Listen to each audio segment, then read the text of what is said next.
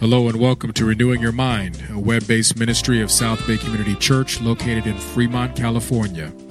It is our prayer that today's broadcast will be a blessing to you. Let us prepare our hearts to hear the word of the Lord.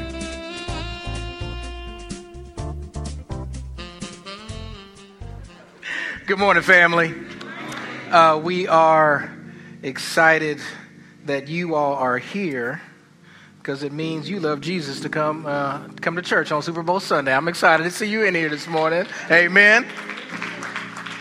I want to dive right into the message this morning. I'm going to read from the book of Daniel, chapter 6. And it's a bit of a long scripture, but I kind of want to set up the story a little bit. So if you have your Bibles, I'd like you to turn with me to the book of Daniel, chapter 6. And if you are able, if you would stand with me as we acknowledge the glory and the power of God's word. And I'm going to read the first 12 verses of Daniel 6. The words will be on the screen if you don't have a Bible with you. But family, I hope that you do. Amen.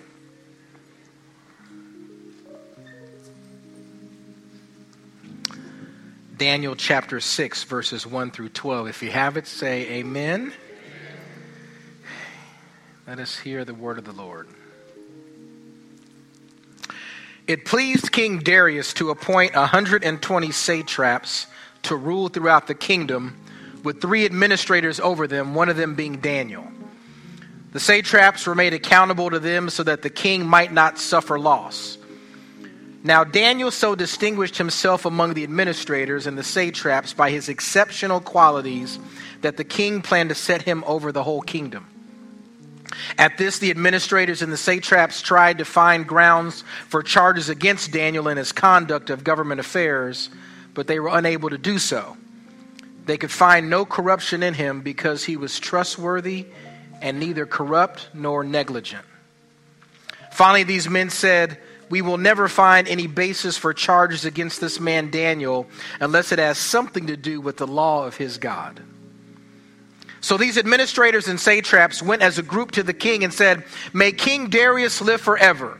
The royal administrators, prefects, satraps, advisors, and governors have all agreed that the king should issue an edict and enforce the decree that anyone who prays to any god or human being during the next 30 days, except to you, your majesty, shall be thrown into the lion's den. Now your majesty issue the decree and put it in writing so that it cannot be altered in accordance with the law of the Medes and Persians, which cannot be repealed. So King Darius put the decree in writing. Now, when Daniel learned that the decree had been published, he went home to his upstairs room where the window opened towards Jerusalem. 3 times a day he got down on his knees and prayed, giving thanks to his God, just as he had done before.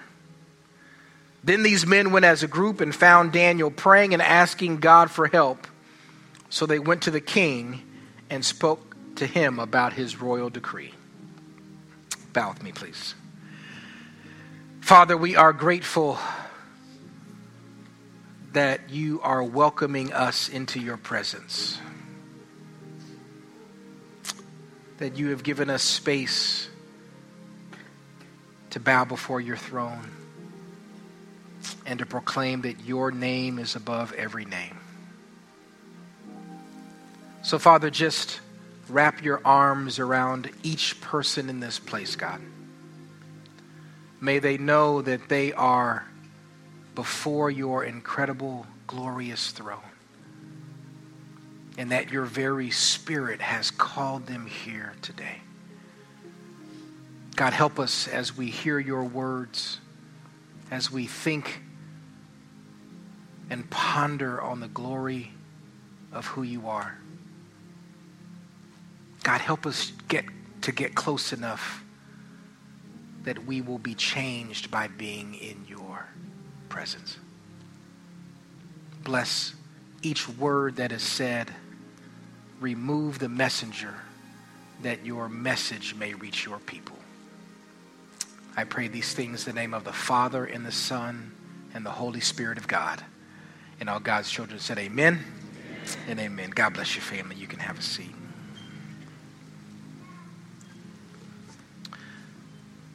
That portion of scripture is pretty popular. I'm sure you know how the next part of the story goes. It's the Daniel in the lion's den story. And Daniel goes, he's placed into the lion's den by the king because of this decree. And he is facing a certain death. These are hungry, ferocious lions. But God intervenes and he is saved. And it's a wonderful story about faithfulness in the midst of persecution and opposition. But I wanted us to think about the story maybe a little deeper than we have, because you don't just get into the lion's den and make it out on your first try. So I wanted to unpack what was the story of Daniel? Who was this Daniel, and how did this miraculous thing happen in his life? And since it is Super Bowl Sunday, I was thinking about kind of the sports theme. And so the metaphors I want to play around with today is, the teams that we're on and the jerseys that we wear. So we're encouraging folks to kind of be comfortable and casual and represent your favorite team today. So I see we got all kinds of people represented out here, all kinds of sports teams. This is, for me, I know this one isn't as easy recognizable. This is a Negro League baseball jersey. And it's my favorite jersey, so you're going to see this every year. Get used to this one. So anyway, this is my team. And I was thinking, what does it mean to represent the team, right? It's, all kinds of fanfare and Super Bowl. We heard the stats. It's a national event. And so if you'll indulge me, I want to frame this conversation in the jerseys that we wear. And what jersey was Daniel wearing as we hear this story? And I think it's important to kind of go back and understand how he got to this point. So I want to kind of quickly walk through Daniel. And I often am reading the book of Daniel in January because it's kind of connected to our time of 21 days of prayer and fasting. And it is a wonderful book, relatively short, and there are just some nuggets of wisdom. So I kind of want to walk through this to have us understand who this Daniel really was, because again, his story did not start in chapter 6. We hear about Daniel being special very early on. I want to go back to the very first chapter. If you don't know the background, the Israelites are in exile. They have been taken from their homeland. They are living in exile in a foreign kingdom. And what the king had done is he had taken the best and the brightest of the Israelites, the young men who had the greatest capacity, the most potential, the best and the brightest. And he said, we are going to take you and we are going to indoctrinate you in the ways of the kingdom. We're going to teach you how to think like one of us, how to act like one of us, how to talk like one of us, and then you will be put into the king's service. And so Daniel was with the rest of the bright young men, the best and the brightest of the group, and they're taking this group in, and they are beginning to indoctrinate them and getting them to be ready for service in the foreign kingdom. And very early on, we see in Daniel chapter 1 that Daniel distinguishes himself. I mean, they brought him in. They've got the best that the kingdom has to offer, the best of the experiences, the best of the food, the best of the entertainment. So he's here before this entire royal spread. And Daniel makes a statement. Chapter 1, verse 8, he says, I'm not going to eat what they put before me. He says, Daniel resolved himself not to defile himself with the king's food. And I want you to understand how odd this was. I mean, he's there. It's the best from the entire empire. It's chicken's wings and pig's feet just all over the place. And it's all you can eat buffet. And he said, I just want the salad. He was not going to get in trouble for eating this stuff. Everybody was doing it. There was dozens of young men that were being brought in, and it was just a handful of them that said, we're not going to do that. And he refused to do it because he felt like it would be defiling his God, defiling the temple that God had placed inside of him by going against the decrees from his God as opposed to the decrees of the king.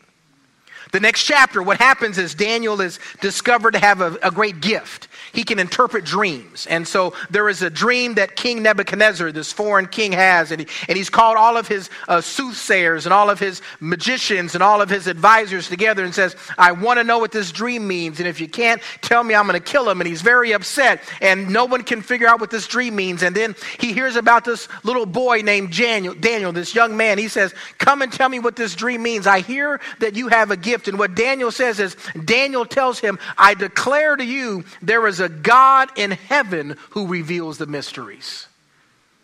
He doesn't let the king give him credit for the gift. As soon as the credit comes to him, he said, no, you don't understand. This isn't my thing. This isn't my ability. I'm deferring to the God who understands all mysteries. There is a God, and I am simply a vessel of this God who has given me a gift. But don't get it confused where the gift came from. Chapter 3, we see that he is now dealing with a different king.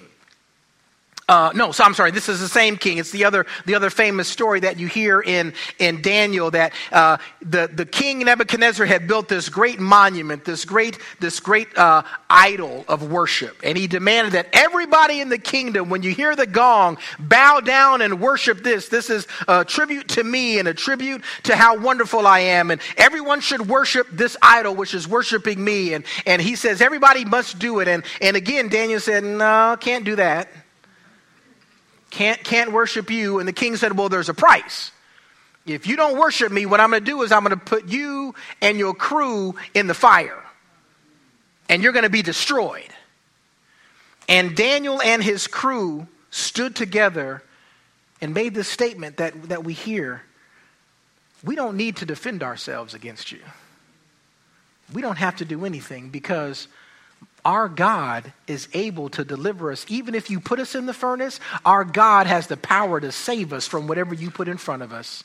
Whatever circumstance you place us into, my God is able. And even if he doesn't deliver us, that still doesn't mean that he's not God. Now, I do think it's important as a footnote that Daniel wasn't the only one who said that. He had some people around him that also knew God and believed God and trusted God. And so I would just say that in the midst of our challenges, in the midst of our persecutions, we do need some people on the crew that think the same thing about God that we do. He was not a lone ranger out there. But the story goes on in chapter 5 that there is another king. It's actually Nebuchadnezzar's son, and he's having this another dream. And again, he's trying to understand, what does the dream mean? What's happening? What's the future? I'm troubled by this dream. And no one else in the kingdom could figure out this dream. And he heard about Daniel. Yeah, you used to do this for my father. Come and tell me what this dream means, and I will give you gifts. I will give you the best honor in the kingdom. I will lift you up. You will have everything your heart's desire if you will just tell me what this dream means. I need you to come serve me, and I'll give you whatever you want. And he says, King, you can keep your gifts and your rewards. I can't be bought. I have a gift from God and it's not for sale. You can't manipulate my gifting for your purposes. Now, what I'll do is, because God has been gracious to me, I'm going to be gracious to you, and I'll help you understand this dream, but don't think that you bought it. I'm just being gracious with my giftedness. And then we get to Daniel chapter 6. That there is a very clear decree. You may not worship any other God. And the Bible says in chapter 6, verse 10, that he heard the decree. He understood the decree. He was very familiar with the king and the decree. And it says he walked upstairs and he looked out the window towards Jerusalem. And he got down on his knees and prayed 3 times a day like he'd been doing since he was way back in the king's service as a little boy. He directly defied the decree of the king because his God was more important to him.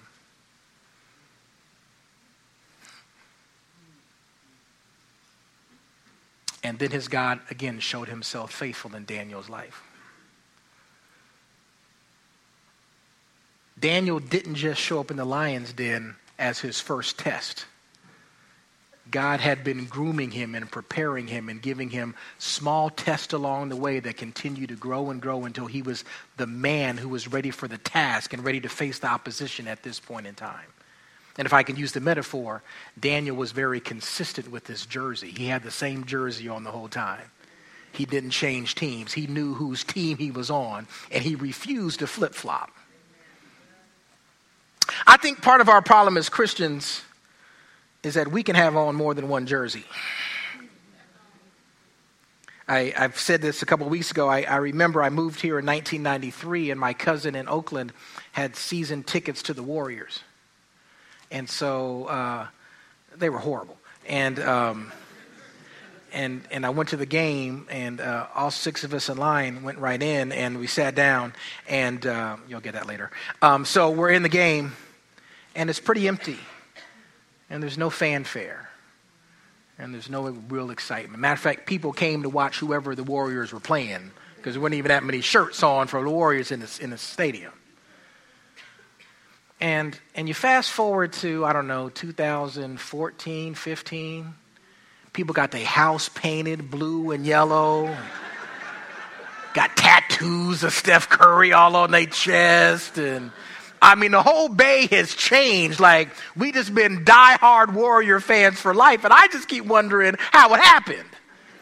Because it wasn't like that when I got here. But what happens is you get some winning and the team gets some momentum. And who doesn't want to be part of the winning team? And so you get on the excitement, and we're going to the games, and we're cheering, and we're watching, and we're leaving work early because the game comes on at 3 o'clock. And it's all this fanfare because everybody wants to be with the winner. But the problem is it doesn't really amount to much of anything. Because the teams come and go. Condolences to the Raider fans, by the way. I'm just saying. I'm just trying to say they come and go. I'm just saying. Oh, Lord. Okay, let's wait for Jesus to come back in the building. Hold on. The Raider fans are sensitive. Hold on a minute. Everybody pray. Hold on.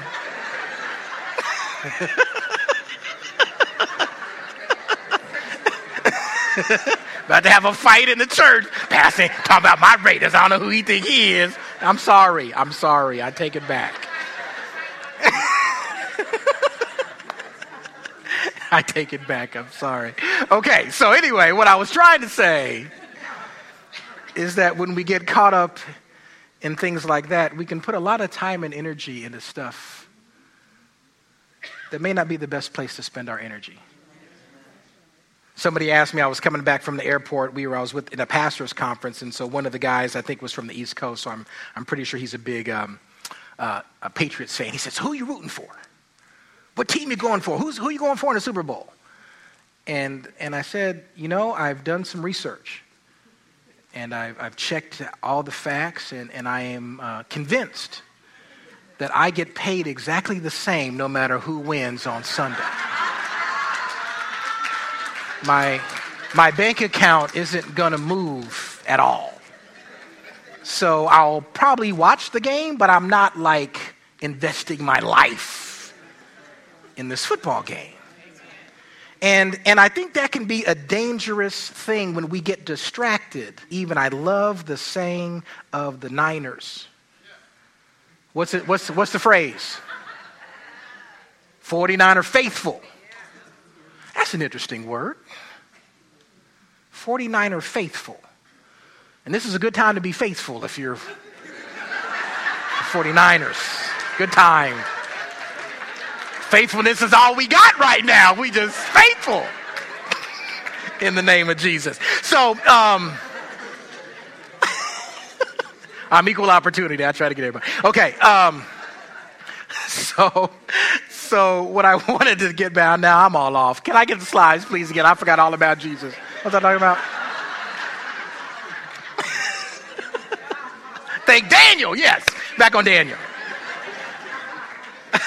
So my point was that Daniel did not get distracted by any of the things that were trying to call him away.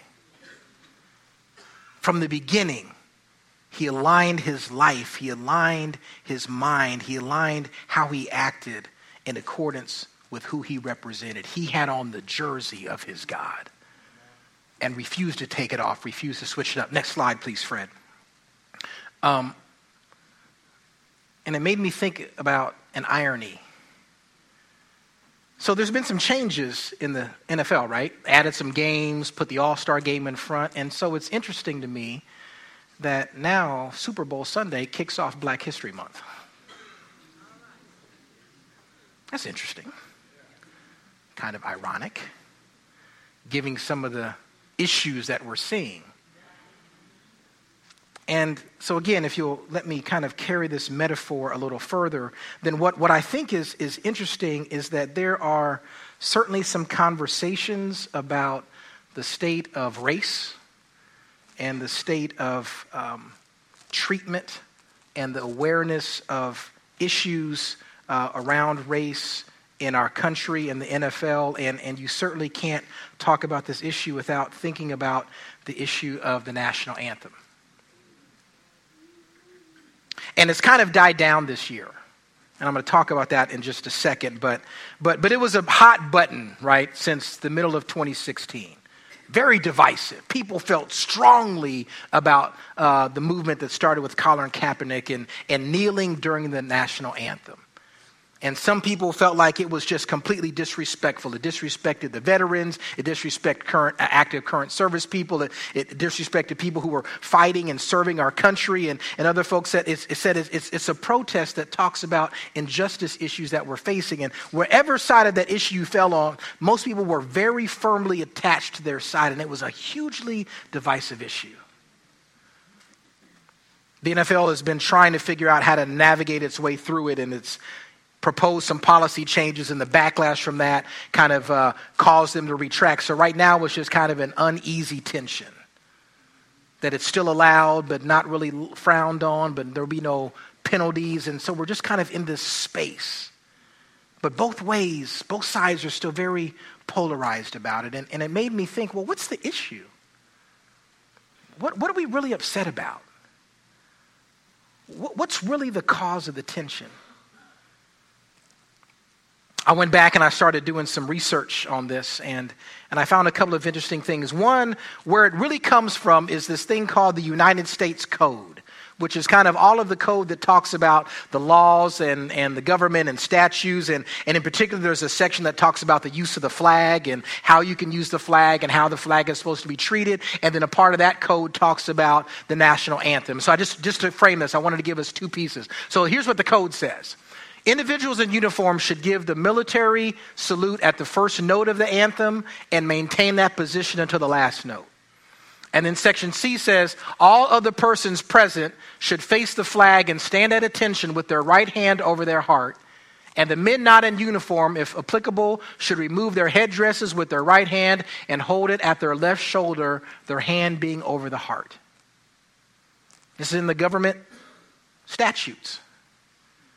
And it was interesting because where this really kind of came into being was World War I, 1918 or so, that it was the first baseball game back on the East Coast. I think it was the Boston Red Sox and somebody else. And so, its morale is low, the middle of the war, and men are off fighting, and people are kind of demoralized, and their attendance was down, and there was just not much excitement. It was a very hard time for the country. And so what happens is the band starts playing the national anthem. And it kind of rallied everybody together. And people remembered that we are Americans and we're in this battle and we're going to make it through. We're going to persevere. And that kind of just grew. And so from that time, from 1918 to the early 1930s, it became more and more common that at sporting events, people would start out and sing the national anthem. And then by the time it got to early 1930s, it kind of became almost a law that this is what we do. But why is that? Why is the national anthem so important to be sung? Because what they realized and what the government would affirm in the reason for wanting it done at every event possible is because the anthem affects our thinking. Let me put it this way. Your anthem informs your identity. See, the reason this is such a polarizing topic is because this has an identity issue underneath it. People that feel like kneeling during the anthem is disrespectful is because they're wondering, well, are you really with us? Are you really part of this team that we call America? Are you really going to support us? Are you really willing to put us first? Are you willing to sacrifice? Or are you with us or against us? The anthems that we sing, the things that we play in our head, inform our priorities and our thoughts, and really it gets to our identity. People on the other side would then say, well, then if you're not with us, then your identity isn't really based in us. And I think even within the church, it becomes a very divisive issue, really along racial lines. Most non-white Christians have been reported to feel like they think that the protest is a valid way of expression of issues that they see in our country. And most mainstream white evangelical Christians believe that it's absolutely the worst thing that could be done and it's completely disrespectful. Even within the church, we are deeply divided on this issue. And I get wondering, why is that?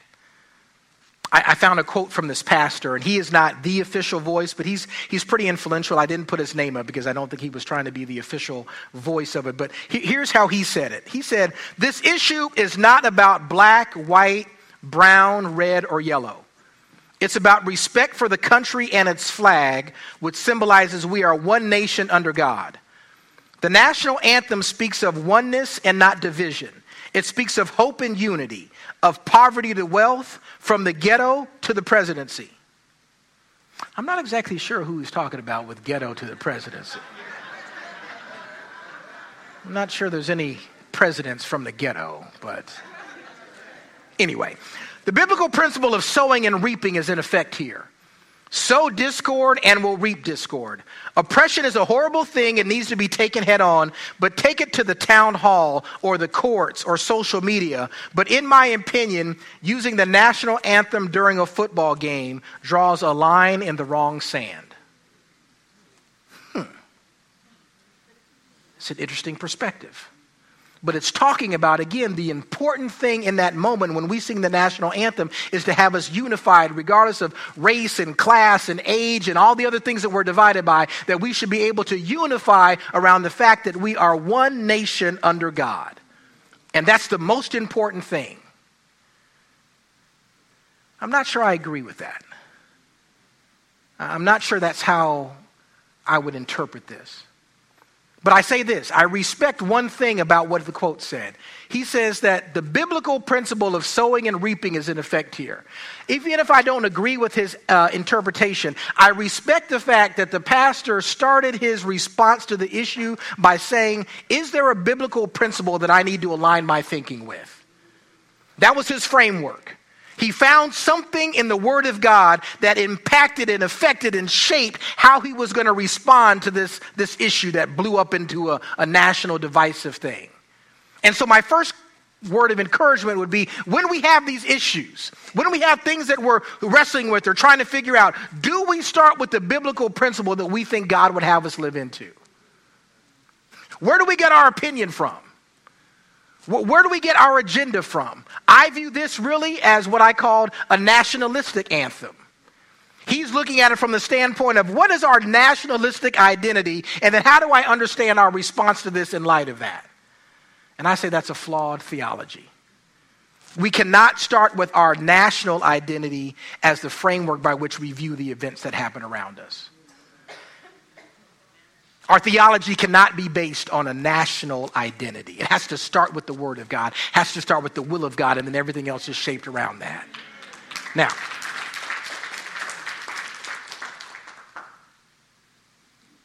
I think we should understand that, but I think we have to understand that every theology is biblical.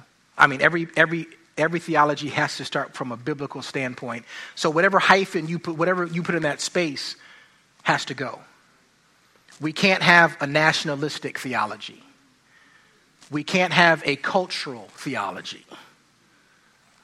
Yeah, I knew that wasn't going to get as many applauses on that one. See, because sometimes we can start from a cultural mindset. What's my cultural identity, and what are the cultural statutes that I cling to? How am I formed from who I am and where I'm from and my place of origin and the things that make up my cultural identity? And then let me view the world around me from that cultural theology. But that's just as bad as a national theology.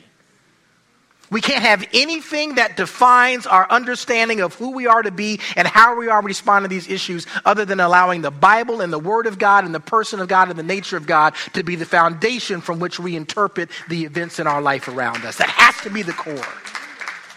And so I think that he's brought up an issue. There is a biblical issue, but I don't think it's reaping and sowing. I think he got a hold of the wrong one.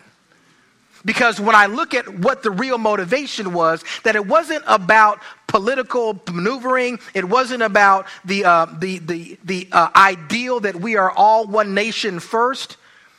It was a justice issue.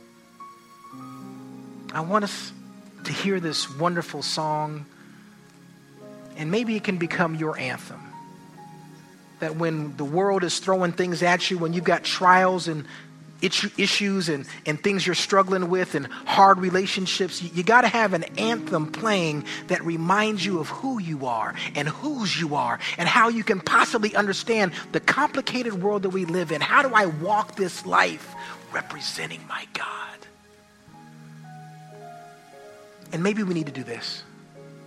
Maybe sports isn't your thing. Maybe it's not football or basketball. But we all have something that, if we're honest, we've given too much of our time and energy to. Something that's got us too distracted from Team Jesus, from Team Kingdom, from exalting the Lord with the best that we have of heart, mind, body, and soul.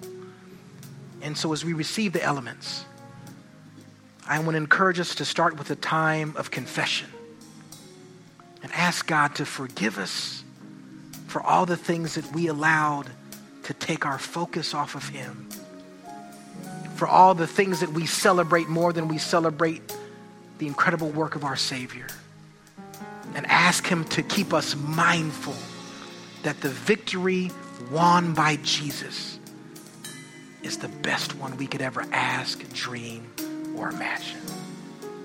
Jesus has won the victory. Hallelujah! Jesus has done it all. Paul says it this way: you are more than conquerors through Jesus Christ. My prayer is that we get a new song in our hearts and in our minds. You got to block out some of the garbage that the world is trying to get in your head.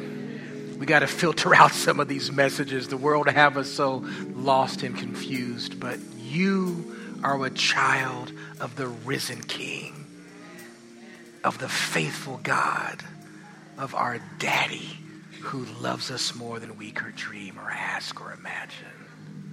There is victory in your life because there is victory in Jesus. Amen. Thank you for joining us for this installment of Renewing Your Mind, a web-based ministry of South Bay Community Church, located at 47385 Warm Springs Boulevard, Fremont, California. We can be found on the web at www.sobcc.org. We'd like to take a moment to invite you to come and join us in person for one of our dynamic Sunday morning worship services. Services begin at 8 a.m. and 10:30 a.m. each Sunday, and we would be so blessed to have you come worship with us. We'd also love to hear from you a word about how this ministry is helping you renew your mind for the glory of Jesus Christ. So please contact us, and we pray God's blessings over you the rest of this day. God bless.